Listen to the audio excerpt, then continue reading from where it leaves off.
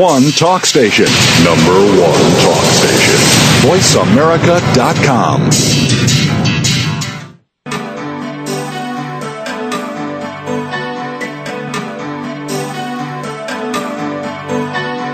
Welcome to Dr. Carol's Couch with your host, Dr. Carol Lieberman.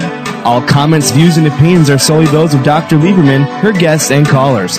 Now it's time to have a seat on Dr. Carol's Couch. Here's your host, Dr. Carol Lieberman. And welcome to today's edition of Dr. Carol's Couch. I'm your psychiatrist host, Dr. Carol Lieberman. Today, being the day of the Pennsylvania primary, we're going to be talking about why presidential candidates should listen to their mom. As Hillary Clinton and Barack Obama are running neck and neck in today's primary, their fate may be decided by which one listened to their mom. And the same, of course, will hold true with John McCain. Today's guest, Michelle Drake, she is the author of From the Kitchen to the Corner Office, Mom's Wisdom on Leadership. She's also the CEO of the Cove Group, which is a management and marketing corporation. And I'll read a couple of sentences from her new book that describe what she does. She talks about how she has had a traditional role in her home, but also she's the CEO of a management and marketing corporation. I have personally gone from the kitchen to the corner office, and I've helped others do the same thing because my company helps to coach, manage, and train executives on how to move their careers forward and entrepreneurs on how to build their dream. Welcome to the show, Michelle. It's great to be here, Dr. Carol. We'll start off talking about the presidential candidates and how they should have listened to their mom.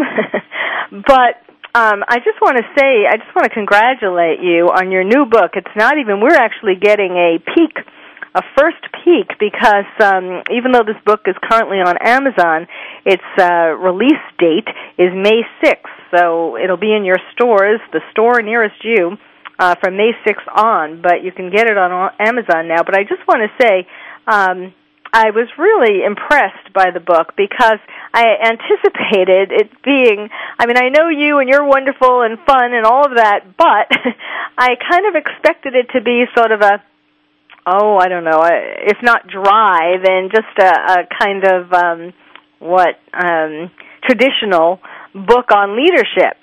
And what makes your book so wonderful is that it's really sort of a combination of a novel. It's not a novel, it's your true story, but it reads like a novel. And these lipstick lessons,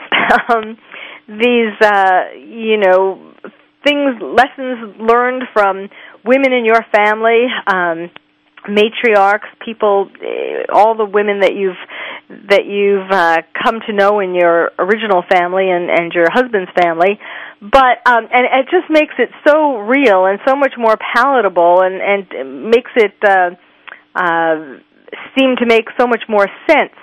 So I just wanted to congratulate you on that, because this is the warmest, most fun book on leadership that I have ever read. Well, thank you very much. You're wanted to infuse a little bit of kitchen into this scary business book. Most business books do make people feel like they want to run a bit. Yes, that's right. It's like, oh, God, do I have to read that? You kind of know you're supposed to read it because you want to get ahead, but, oh, God, this is so dry. And yours is just wonderful. And we'll be talking about some of those stories and your ascent from the kitchen to the corner office. But first, let's talk about how this applies to the Hillary Clinton and Barack Obama race and the presidential race in general. What are your thoughts on that? Well, I find it so interesting to take a look at what the moms of these candidates are like, because it really tells a story as to exactly how they are out there and in the public eye. Like Hillary, for example, her mother, Dorothy, really taught her to fight back. At the age of 4 years old, she was pushing Hillary to go out and stand up for herself when the girls in the neighborhood were picking on her, and told her, there's no room in our house for cowards. And so it tells you a lot about who Hillary is and her public stance. So, yeah, I think she's definitely listening to her mom in how she is handling each adversity and each attack. I think that, my opinion on the whole Hillary thing and the women's vote and will she get it or won't she get it, I think that women are struggling to relate to her because they've seen that tough side, that side that her mom really helped to groom her with, this fighter in her. But she's having a difficult time, I think, showing us that softer, more compassionate side of who she is maybe as a mom. Yes. Wasn't that interesting in New Hampshire when she cried? Some people say that was staged. I thought it was real, but that's when she won by so many more votes than they had predicted. Right. And I think that if she can figure out how to show us who she is, she'll have a much better time connecting with the voters. I think that's been one of her biggest challenges, is that all of this fight and all of this fight has a tendency to alienate people, and instead of connect with people. And that's one of the big things that I think that we as women have to offer in politics, in the workplace, is this ability to be more compassionate and more connected and more relationship oriented. I just haven't seen it in all of the public appearances of Hillary. Yes. One of the things that I've noticed is, how now for quite a while, people keep saying, or not everybody, some people say, well, why aren't you giving up already? Why don't you give up? That way the party will be able to unite earlier on, and are you really going to stick it out in this race? And I wonder, if it had been a man, would they be saying the same thing? Yeah, I don't think so. I think they'd be commending him for staying the long haul, and I think that she takes a lot more criticism. But I think that one of the reasons that she does is that she's, her stance is a traditionally male stance, I think. Her persona that's being projected out there. To me, I'd like to see more of who she is.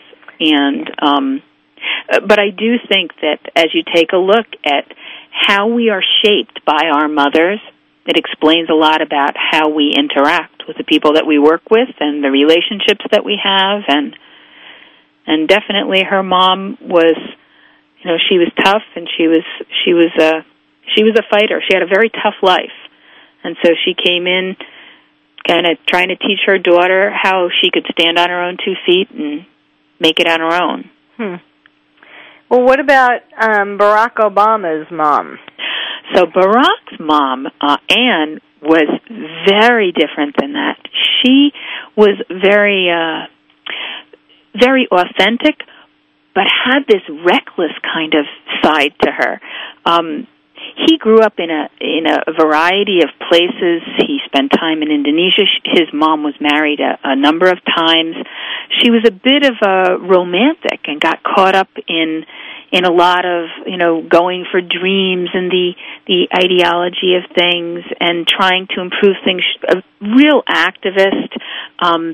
But I think that he went the other extreme in that he has created with his own family and his own life in the Midwest this feeling of stability that maybe was missing for him as a child. Definitely has this same kind of a passion that his mother had for, speaking and taking action and making a powerful argument, really working with a crowd to kind of bring them all together for a cause. That was definitely how his mom was. And so she was this fearless woman who really wanted to stand for something. And if you look at Barack, that does explain a lot of who he is. He isn't looking for the fight. He's looking for change. He's looking to affect some kind of change in a way that's powerful. Yes, of course. I did a show some weeks ago about Obama and my concern about his terrorist roots. But we don't have to go there today. But I mean, the change that he wants to bring about, I think, is a rather dangerous one. But we can. Absolutely, yeah. I'm saying that change, that the idea of what his platform is all about who his mother raised him to be. Mm-hmm. If you look at it in that way, she had him living in different places. She had him experiencing different cultures, even though she was, a white Midwestern woman who was not brought up with that same type of a background. She was looking for, the romance in life. She was looking for cultural differences. She was looking to create something exotic. Yes, by marrying two Muslim men. Yeah. I'm not saying that I would agree with how. Well, what about McCain? Now, McCain, he comes from, again, it's so interesting that they're all very different. Mm-hmm. His mom, Roberta, was like this kind of straight-shooting person who had a very positive spin on everything. Like, she didn't tolerate any complaining. She was all about accountability and taking responsibility for your actions, even to the point where when he wrote about his time when he was a POW and chose to use some very, let's say, colorful language in describing his captors, she called him out on it and said, "You don't use language like that." So she was very much, very into kind of what was proper, but not from a place of showiness, from a place of accountability and doing what was right. And definitely she was very outspoken. But she was all about, you choose. If you chose to be in the military, then you're choosing the life that you have. She was a Navy wife, and so they moved a lot as well. She was very into the same kind of a feeling for kind of exploring new cultures and adventures, but not from a romantic place. So that was a little different than Barack's mom. More from what? More from just a learning and experiencing. From a more academic place. Well, that was very interesting. We do need to take a break. You're listening to Dr. Carol's Couch. We're talking today with Michelle Drake. She is the author of the new book, From the Kitchen to the Corner Office, Mom's Wisdom on Leadership. So stay tuned, and we'll be right back. I'm your psychiatrist host, Dr. Carol Lieberman. Ask the experts. Call toll-free right now, 1-866-472-5787. And ask our all-star team to answer your question. That's 1-866-472-5787. Thank you for calling. VoiceAmerica.com.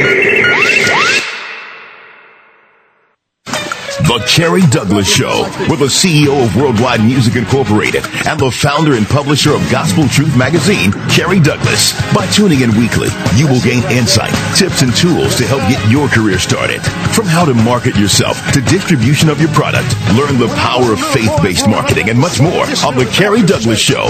Join Carrie each week with guests from the gospel music industry, entrepreneurs, speakers, and authors as they discuss faith-based news, events, and trends. The Carrie Douglas Show with Carrie Douglas broadcasts each Tuesday at 2 p.m. Pacific, 5 p.m. Eastern, and is brought to you by Gospel Truth Magazine and Worldwide Music Incorporated on the Voice America channel. The Carrie Douglas Show with Carrie Douglas, your premier source for faith-based entertainment, news, events, and trends. Are you having difficulty coping with these troubled times? Do you want help? Then contact Dr. Carol Lieberman today at www.drcarol.com. Dr. Carol is a certified psychiatrist who not only has won an Emmy, but is a regular on top television shows like Oprah Winfrey and Larry King. She's here to help you through books, CDs, and helplines. Having trouble relaxing? Check out her relaxation CD. Has the fear of terrorism crippled your life? Call the Terrorism Hotline. And if you're having trouble with relationships, check out her book, Bad Boys. Dr. Carol wants to help you today, so contact her at www.drcarol.com or for immediate help at 1-900-860-COPE. Get help making sense of these troubled times. www.drcarol.com. Radio by George is a lifestyle program dedicated to improving the lives of listeners by focusing on the holistic growth of their mind, body, and spirit. Host Eddie George shares his life experiences as well as the experiences of his guest commentators and experts with the listening audience to focus them toward reaching their personal and professional goals. Tune in every Monday afternoon at 1 p.m. PST, 4 p.m. EST to Radio by George on the Voice America channel and learn more from the life experiences of a man who went from being a somewhat unruly kid in the streets of Philadelphia to a retired professional athlete who has become a role model for not only young people but for businessmen and women globally. Plan to spend your Monday afternoons with Eddie George and his empowering talk radio show, Radio by George. That's every Monday at 1 p.m. PST, right here on the Voice America channel. VoiceAmerica.com. Welcome back to Dr. Carol's Couch. If you have a question or comment for Dr. Carol, dial toll-free at 1-866-472-5788. Now back to the show. Here's Dr. Carol Lieberman. And welcome back to Dr. Carol's Couch. I'm your psychiatrist host, Dr. Carol Lieberman. We're talking today about why presidential candidates should listen to their mom. My guest, Michelle Drake, has just analyzed the moms of all of the current candidates. I mean, given that the Pennsylvania primary is going on as we speak. But this isn't just about presidential candidates. If you are a mom or have a mom, this mother's wisdom and how our mothers influence us is something that you should know about, not only in regard to how it affects you personally. Yes, that's what I deal with as people are on my couch in real life, but also how this is impacting you and your ability to get ahead in the workplace and in the world. So why don't we talk about that? First of all, what made you write this book, From the Kitchen to the Corner Office? Well, it's interesting. I work with executives. I coach them on how to develop as leaders. And I had a client who worked up in Boston and then went out on maternity leave. And she ended up having a couple of babies in the course of the time that she was out on maternity leave. And when she was getting ready to reenter the workplace, she called me and asked me to come do some coaching with her to get her up to speed and get her ready and sharpen her skills before she was back actually in the workplace. And as I went over to her home, and as I was going through this coaching session, the brand new baby started crying, and then the 2-year-old started crawling up my leg. And so I took the baby from her and started doing that mommy rock that anyone who's a mom or a dad knows that, when you hold a baby, you move and rock. And I'm coaching her as I'm moving. And as we were starting to talk about how she was going to be able to communicate to a team that had been now evolving for 2 years while she was home with raising kids, and how she might negotiate with salespeople and vendors coming back in and balance things, I was kind of going through these pieces and saying, well, how did you convince your 2-year-old that he couldn't have Oreos for breakfast? Let's take a look at these skills. Let's tap into this tactic and see if there's a way we can apply it at work so you can feel like you weren't completely absent. You were just using those skills in a different organization. The organization we call the family. And from this coaching session, I left and got in my car, and I called my husband, who's also my business partner, and I said to him, I know my book. I know the book I'm going to write. I'm going to write a book about all the things that we've learned from our moms and by being moms that make us so successful in the workplace, and how we can tap into that by just listening and remembering and tapping into those experiences. And as I was driving home, I started thinking about when my Aunt Jenny taught me how to bake bread, and how, my mother-in-law had to get 12 kids out of the house, and how my mother used to make a game out of everything. And I started thinking of all these stories, and then I started thinking about how I work with my different clients and how I use so many of those tactics, and how they in turn do as well. And that's really where the book came from. It came from a coaching session where I was holding a baby and coaching my client. Well, okay. So then where should we start? Well, what do you think the biggest challenges for people? You see a lot of people that are frustrated with kind of where they're going and the emotional, outcome of all of this. Where do you think that the biggest problem is for people that's related to work? And then we'll see if we can find a mom story to fit it. Okay. Well, I think that women and men, but I think it probably is more of a problem for women, undervalue themselves. I mean, there's kind of this feeling of being beaten down, whether it's someone working for a company in all different levels, or someone being an entrepreneur, or someone being an actor or a producer in Hollywood. There's this, there used to be talk about a glass ceiling for women, but I think there's a glass ceiling that that people superimpose or create for themselves, that they limit their potential. They think that they're not worth as much as they really are. And I don't mean just in terms of money, but I mean as far as, they don't follow their dream to the fullest. Absolutely. Now, I don't think that that's distinctly a feminine issue. I work with a lot of male executives at the VP levels that are, act like scared little boys when it comes to asking their boss for the promotion, to, getting the project that they want. So I think that both men and women struggle with this. And I think that a lot of it comes from a place of fear. Fear becomes a driver. I have a chapter in the book that's called "Wear Your Diamonds to the Beach," and it's about a lesson my grandmother taught me. My grandmother, we called her Mops, was an outstanding athlete in the early 20s. She was, could have been a pro golfer. She was on the circuit, and she had this approach to her position, to where she should be. She used to go in tournaments, play in tournaments with my grandfather, only because it was the 20s, there were no tournaments that were geared towards women that she could play with her father, who was a fierce competitor. And so my grandfather and my grandmother would play in father-son tournaments, and she would win. And she and my grandfather would win these father-son tournaments all over the Northeast.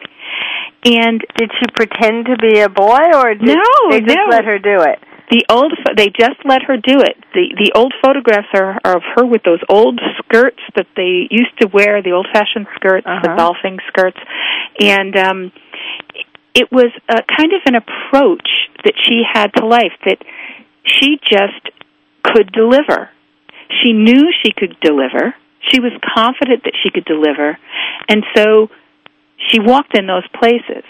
And she really taught me those lessons in subtle ways as an older woman. When she was older, she still could. For my wedding, we all played golf the day before my wedding. She outdrove every single person, male or female, from the green. She hit that ball a ton. She had to be in her 70s. And she just had this powerful command. But she did it while she was wearing these antique diamonds all over her. She was sparkling all over the place. And I remember her saying to me, you don't ever hide your diamonds. You don't hide your diamonds. Wear them. And for me, that translated into your ideas. Taking those diamond ideas and being confident enough to really put them forward in the workplace. What I've found in my coaching is that one of the main reasons that people don't put their ideas forward, that the reason that they feel beaten down is because they don't take a chance. They feel that everything needs to be perfect before they take any action at all. And if you wait for everything to be perfect, you're going to wait forever. If you wait for the perfect boss or the perfect time or the perfect project, you'll be waiting forever. Probably just like waiting for the perfect man. You'll be waiting forever.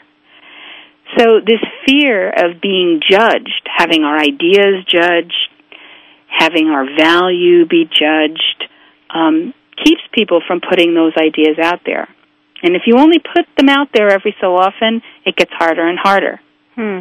But if you're putting them out there all the time, you don't feel that your value is as connected to whether they like it or don't like it. Yes, and I guess that also goes for putting many ideas out there. I mean, the more ideas you put out there, if they don't like one, or if you just put all your eggs in one basket and go to one place, then whether they like your ideas or not seems like it's the end of the world. But if you're realizing that you have other places to go, if these people don't like your ideas, then that makes it less intimidating too. Right. And if you're a creative person, I think that's a little bit easier. There's kind of a big joke around here in my office that I'm very creative. And so when people don't like one of my ideas, that's okay. I got about 15 more. Let's try a new one. Let's try another one. We just keep moving forward. And that, I think, is the big lesson here. For me, the big lesson from Mom here is that you keep moving forward, you keep putting yourself out there, you keep letting your diamonds shine. Yes, that's that is so important. Wear your diamonds wherever you may be. It's interesting that she embodied both this masculine athlete and also sort of the feminine diamond wearer. Oh, absolutely, because she used to do her shopping for her clothes in the men's section. Her clothing, her diamonds were the most feminine thing about her, and she had this huge cocktail ring that she wore every single day, and it was passed down. My family is my great-great-grandfather was vice president of the United States, and so there's all these family heirlooms that were passed down, and she would wear them, picking shells up on the beach, out on the golf course. She would wear them everywhere with her man-tailored trousers and her button-down shirt and her little short haircut, and she definitely was this kind of yin and yang, this masculine, feminine blend. And I think that for me, while I'm pretty feminine, I think that the way that I work has kind of a confidence that people equate with masculinity and a straightforwardness. So I got a little bit of that male-female blend as well. Yes, and it's interesting because we were talking about that earlier with Hillary Clinton. Well, we do need to take a break. We'll be back. We're talking today about presidential candidates and why they should listen to their mom, and we're talking now about why you should listen to your mom. My guest is Michelle Drake. Her book is From the Kitchen to the Corner Office, Mom's Wisdom on Leadership. So stay tuned. You're listening to Dr. Carol's Couch, and I'm your psychiatrist host, Dr. Carol Lieberman. Ask the experts. Call toll-free right now, 1-866-472-5787. And ask our All-Star team to answer your question. That's 1-866-472-5787. Thank you for calling. VoiceAmerica.com. Everything you want to do, and everything you want to have is right at your fingertips. People think that accomplishing your goals has to be difficult. Guess what? It doesn't. All you need are the right tools and a map. And that is what author, professional speaker, and now talk radio host Charmin Lane is offering you. Join Charmin Wednesday afternoons at 11 a.m. Pacific, 2 p.m. Eastern on the Voice America channel, for success made simple. Here's a show for baseball players, coaches, parents, and those who love the game. At least 90% of sports success, including baseball, requires mental strength in order to fully benefit from technical ability, and the higher the competition level, the more critical it becomes to possess mental muscle. Tune in every Tuesday at 4 p.m. Pacific Time to Championship Thinking, hosted by Jim Meyer, and brought to you by the National High School Baseball Coaches Association. Jim, sports psychology coach, trainer, and author of numerous articles and the workbook, Championship Thinking, Building Mental Muscle in Baseball, simplifies the mental game with easy-to-understand tools and tips. With his weekly guests, Jim draws from successes with professionals, college, high school, and youth teams, coaches, and players. Learn how to remain confident and focused at crunch time, when pressure, tension, and anxiety like to make an uninvited appearance. Tune in and tune up your mental and technical knowledge and skills with Championship Thinking every Tuesday at 4 p.m. Pacific Time, right here on America's Voice, Voice America. Are you having difficulty coping with these troubled times? Do you want help? Then contact Dr. Carol Lieberman today at www.drcarol.com. Dr. Carol is a certified psychiatrist who not only has won an Emmy, but is a regular on top television shows like Oprah Winfrey and Larry King. She's here to help you through books, CDs, and helplines. Having trouble relaxing? Check out her relaxation CD. Has the fear of terrorism crippled your life? Call the Terrorism Hotline. And if you're having trouble with relationships, check out her book, Bad Boys. Dr. Carol wants to help you today, so contact her at www.drcarol.com or for immediate help at 1-900-860-COPE. Get help making sense of these troubled times. www.drcarol.com. Streaming live. The leader in Internet talk radio. VoiceAmerica.com. Welcome back to Dr. Carol's Couch. If you have a question or comment for Dr. Carol, dial toll-free at 1-866-472-5788. Now back to the show. Here's Dr. Carol Lieberman. And welcome back to Dr. Carol's Couch. I'm your psychiatrist host, Dr. Carol Lieberman. Talking with Michelle Drake today. She's the author of the new book, From the Kitchen to the Corner Office.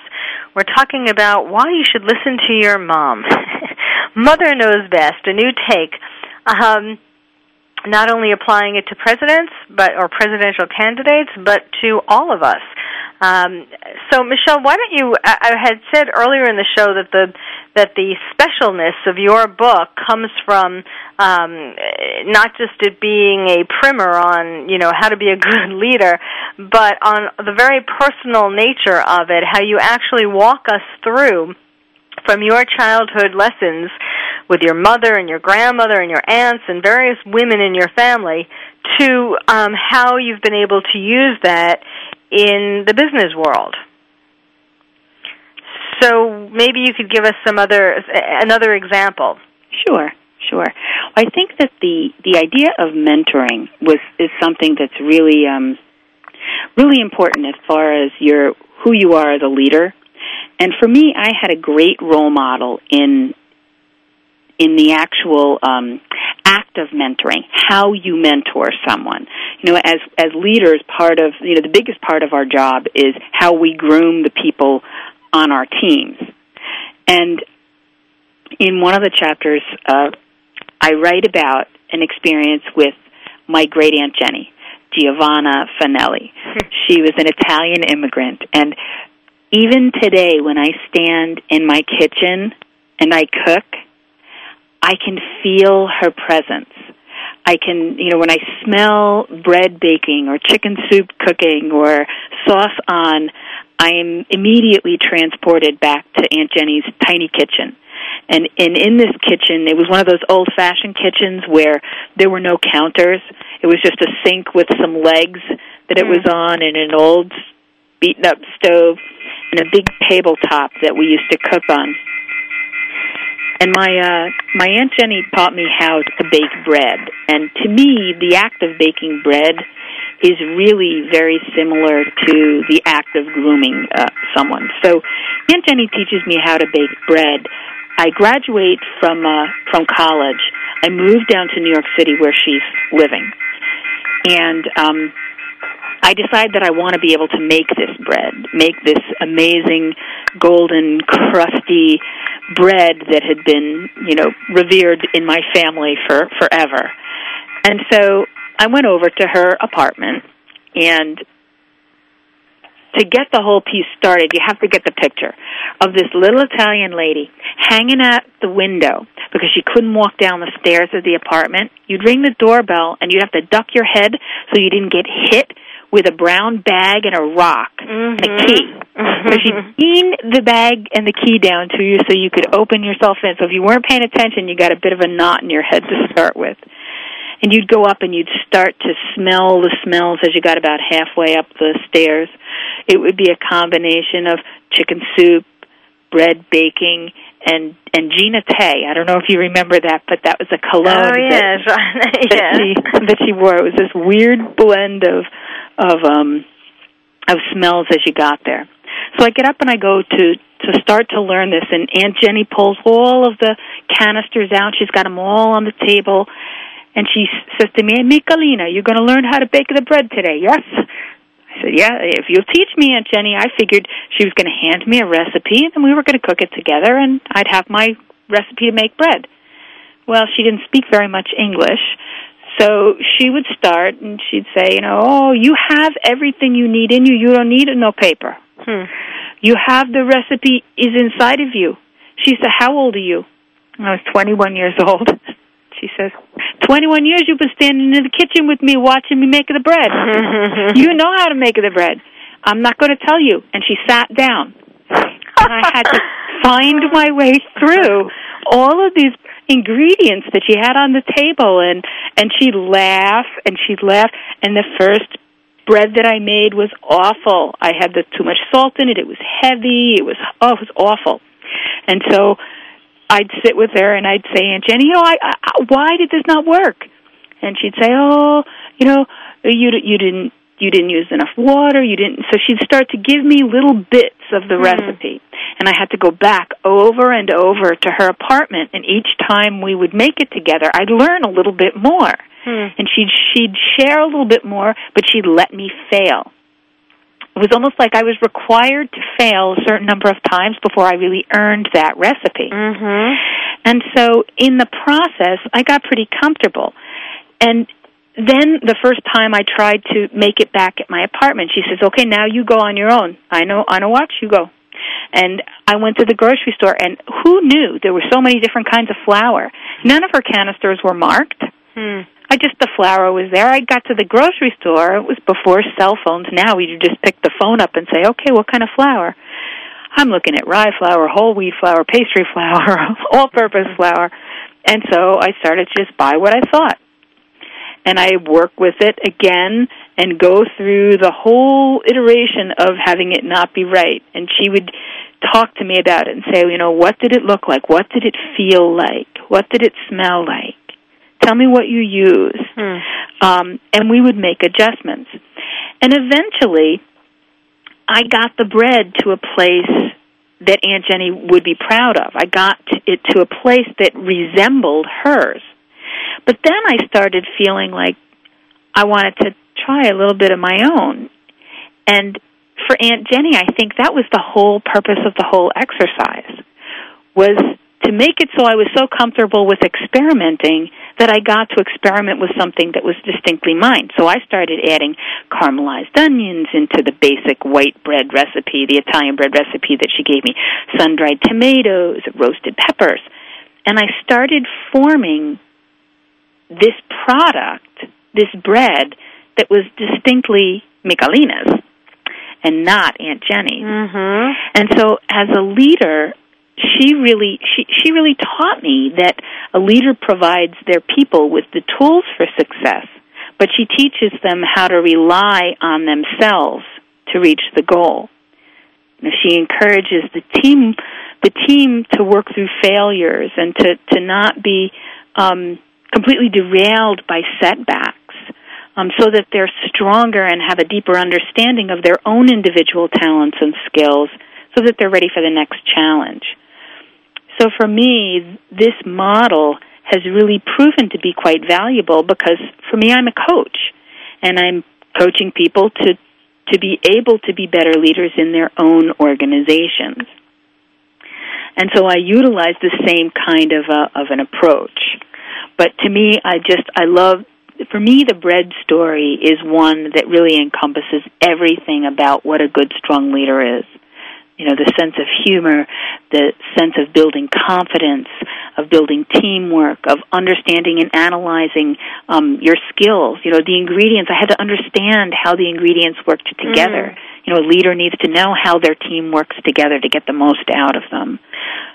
Yes, and so if she would have just given you the recipe and you would have followed it, first of all, it wouldn't have been all that, you know, I mean, it would be nice to have the finished product of the bread that tasted delicious, but it really wouldn't have been that creative. And I wouldn't have had ownership of it. Mm-hmm.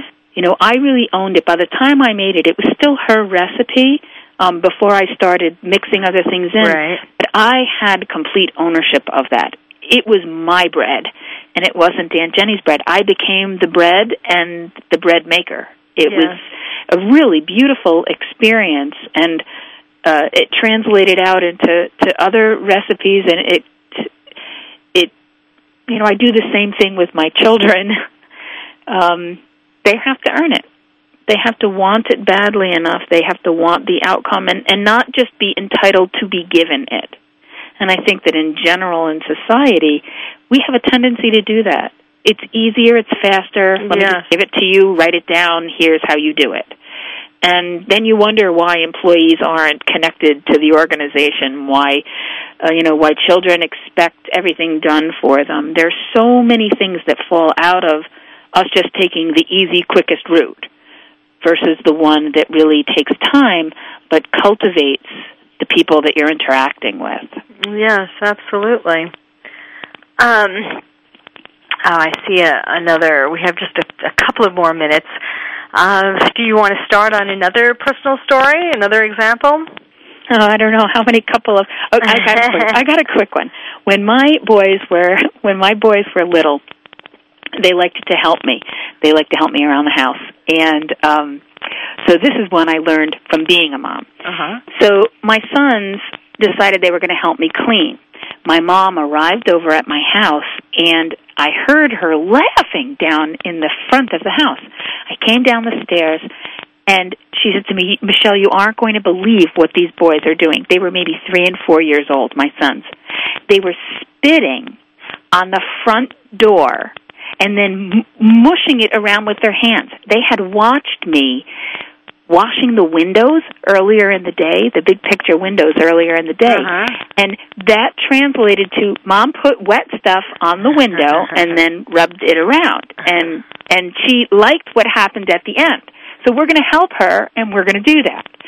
And to me, I thought, I couldn't get upset with them. I had to take accountability in my own role in this, that I didn't give them direction, and that I didn't give them the tools to be able to succeed. So their intent was there. The outcome was atrocious. So then you handed them the spray bottle and the Windex. Yes, and they've been great cleaners ever since. Clean up your own mess. I think that's a lesson for our politicians. Absolutely. All right, well, we do need to take that break. We're talking to my guest, Michelle Drake, and we're talking about why presidential candidates and all of us should listen to our mom. So stay tuned. You're listening to Dr. Carol's Couch, and I'm your psychiatrist host, Dr. Carol Lieberman. Talk, talk, talk. That's all we do is talk. If you'd like to talk, call us toll-free right now at 1-866-472-5787. 1-866-472-5787. That's it. VoiceAmerica.com. Are you having difficulty coping with these troubled times? Do you want help? Then contact Dr. Carol Lieberman today at www.drcarol.com. Dr. Carol is a certified psychiatrist who not only has won an Emmy, but is a regular on top television shows like Oprah Winfrey and Larry King. She's here to help you through books, CDs, and helplines. Having trouble relaxing? Check out her relaxation CD. Has the fear of terrorism crippled your life? Call the terrorism hotline. And if you're having trouble with relationships, check out her book, Bad Boys. Dr. Carol wants to help you today, so contact her at www.drcarol.com or for immediate help at 1-900-860-COPE. Get help making sense of these troubled times. www.drcarol.com. Here's a show for baseball players, coaches, parents, and those who love the game. At least 90% of sports success, including baseball, requires mental strength in order to fully benefit from technical ability. And the higher the competition level, the more critical it becomes to possess mental muscle. Tune in every Tuesday at 4 p.m. Pacific Time to Championship Thinking, hosted by Jim Meyer, and brought to you by the National High School Baseball Coaches Association. Jim, sports psychology coach, trainer, and author of numerous articles and the workbook, Championship Thinking, Building Mental Muscle in Baseball, simplifies the mental game with easy-to-understand tools and tips. With his weekly guests, Jim draws from successes with professionals, college, high school, and youth teams, coaches, and players. Learn how to remain confident and focused at crunch time, when pressure, tension, and anxiety like to make an uninvited appearance. Tune in and tune up your mental and technical knowledge and skills with Championship Thinking every Tuesday at 4 p.m. Pacific Time, right here on America's Voice, Voice America. VoiceAmerica.com. Welcome back to Dr. Carol's Couch. If you have a question or comment for Dr. Carol, dial toll-free at 1-866-472-5788. Now back to the show. Here's Dr. Carol Lieberman. And welcome back to Dr. Carol's Couch. I'm your psychiatrist host, talking with my guest today, Michelle Drake, talking about why presidential candidates like Hillary Clinton and Barack Obama, who are fighting it out today in Pennsylvania, and John McCain later on, and you and I should listen to our mom and use some of the leadership skills that we can take from our mothers and our maternal family figures. So, Michelle, why don't you take another one of your personal stories and translate it into lessons we can learn? Okay. I think that the biggest thing that keeps people from moving forward is fear, from growing and from challenging themselves to be everything that they can be. And for me, I learned a lesson at a pretty young age as far as how to overcome fears, or my abilities to overcome fears. When I was in college, I took a class called Leadership 101. Pretty appropriate, right, since my book is on leadership. And I figured it would be a nice, easy A, be able to, write a couple essays about leaders, study some leaders. And I found out that this class was in this little tiny building behind the science building. It looked like a maintenance hut. It looked like a maintenance shed. And I went down the first day of class and noticed that there were all boys in the class. I was the only girl. And the teacher came storming in from the back and came up into the front of the class, a big blur of blue, and said, "Welcome to ROTC Leadership 101. My job is to turn you boys into men." And I was thinking, he probably doesn't notice the blonde chick in the back of the classroom. And in this class, I found out that ROTC was Reserve Officer Training Corps, which meant that the captain was who was teaching it. And he was in his uniform, and he had us running 6 miles at the beginning of class, every class. He had us doing obstacle courses and doing all kinds of crazy things, shooting guns at the rifle range. That was what this leadership class was. My final exam, I'm figuring I'm going to get to write an essay maybe about the experience, because I didn't know how it was going to be graded. And on the day of the final exam, we were in the science building, and I was thinking, excellent. We're going to be able to, I can handle this now. We're not out in the ROTC hut. And I get to the classroom, or what I think is the classroom. I open up the door and realize I'm standing on the roof. And so the final exam was jumping off of the building. It was rappelling, and it was jump off the building, you get an A. Don't jump off of the building, you get an F. And so in this class, I had to overcome this terrifying fear that I had of heights.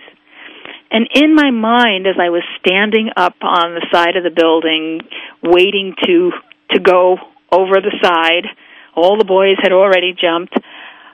The captain was screaming in my face, "You can do this, you can do this." And I was not convinced. I was crying. I was thinking of every excuse to get out of it. And then I started thinking about my mother and what my mother would say, make a game out of it. My Aunt Jenny that would say, you can do this, Michelina. My grandmother, Mops, who would say, bring your A game. And their voices started playing in my head. And then the instructor got very tiny and small in front of me and whispered to me, I believe in you. I know you can do this. I've seen you do all these things all semester long that you didn't think you could do. I know you can do this. Jump. And so I did. And it was amazing, this feeling of power that I had at the bottom after I jumped. I felt like I could accomplish anything. I've drawn on that feeling over the course of my life. Having the opportunity to challenge yourself to come through a fear that you have when it's not life-threatening is critical to be able to have the tools to be able to do it if you are put in a position that is much more traumatic. When I was 1 year out of college and working in New York, I was tested in that way. I was coming up from the subway on my way to work in New York City, and I was struck in the head with a briefcase, and I was knocked out cold, and I was dragged to an alleyway, and I was beaten severely. My face was bashed in, my ribs were broken, and then I was raped, and I was left for dead. And when I came to, I was in shock, and I made my way back on the subway to go back home, and I made my way back to my apartment. I had to change 3 trains to get to where I lived. And when I caught my reflection in the mirror when I got home, that was the first point that I realized what had happened to me. And, I didn't do the right thing from the perspective of I didn't go to the hospital. I got in the shower. I did all of the things wrong that a rape victim would do. But I did the thing that was right for me. I took myself to my church, and I was probably there about 3 or 4 hours, and I prayed, and I gave thanks, and I gave gratitude. And that may seem a little off, but I felt so grateful that I was alive. I can't even express to you how grateful I felt that I was alive, because I should have been dead in that alleyway. 3 days later, I went back into work. I went back into the city because it was my choice. I went back into the city because I knew I was capable of pushing myself through my fear, and I was afraid. And I was extremely afraid. I felt sick the whole way in, and quite honestly, for many months after that, each time I would head into work. But this knowledge that I knew how to do fear, I knew how to push myself through it, saved my own sense of power. It saved my belief in myself and my ability to do whatever I set my mind to. And so when I work with clients who are paralyzed by fear, I try to express to them that they need to find little things that they are afraid of and run towards them, to be able to help teach themselves their own ability to get through fear. Because once you know that about who you are, the possibilities are unlimited with what you can do with your life. Now, I know that the reason that I survived that attack was because I was supposed to do something that would help other people in my life. And I hold that responsibility very tight to myself. But I think that to speak about leadership and to not speak about fear is to do a disservice for the reader, for the listener, because anyone who's going to step out on that limb and try and lead is going to come face to face with fear. Yes, absolutely. And, I mean, it was an incredibly courageous way that you handled that. Interesting how you didn't really ask for help. You kind of did that on your own. And I think that all of that courage and all of the wisdom that you gained from your mother and the female figures in your family and from your own experiences have really come through in this book, and I'm sure it comes through with all of your coaching clients. I want to again tell people how they can get the book. Again, the name of the book is From the Kitchen to the Corner Office, Mom's Wisdom on Leadership. My guest, again, is Michelle Drake. Please go to her website because there are so many other things that you can find how she's able to help you. And obviously now I'm sure you're aware of the strength that she brings with her to be able to help you as a coach or even just through this book. The book's website is kitchen2corneroffice.com, kitchen2corneroffice.com, and again, you can get it at Amazon for now, and it'll be in the bookstores. And Michelle also gives you a free newsletter, which is called lipstickleadership.com. If you go to that website, you can sign up for her free newsletter. Again, that's lipstickleadership.com. And the book's website, again, is kitchen2corneroffice.com. So, Michelle, thank you for sharing your stories with us, your personal stories that really teach lessons in a much more meaningful way than this is what you do, 1, 2, 3. And thank you. And thank you for being. And I wish you well with your book. It really should do incredibly well because it does teach in this kitchen-y way, as a matter of fact. Just like you talked about with baking the bread. I mean, that's kind of teaching us to be better leaders through a warm, fuzzy bread baking. So thank you again, and thank you all for listening. You've been listening to Dr. Carol's Couch, and I'm your psychiatrist host, Dr. Carol Lieberman.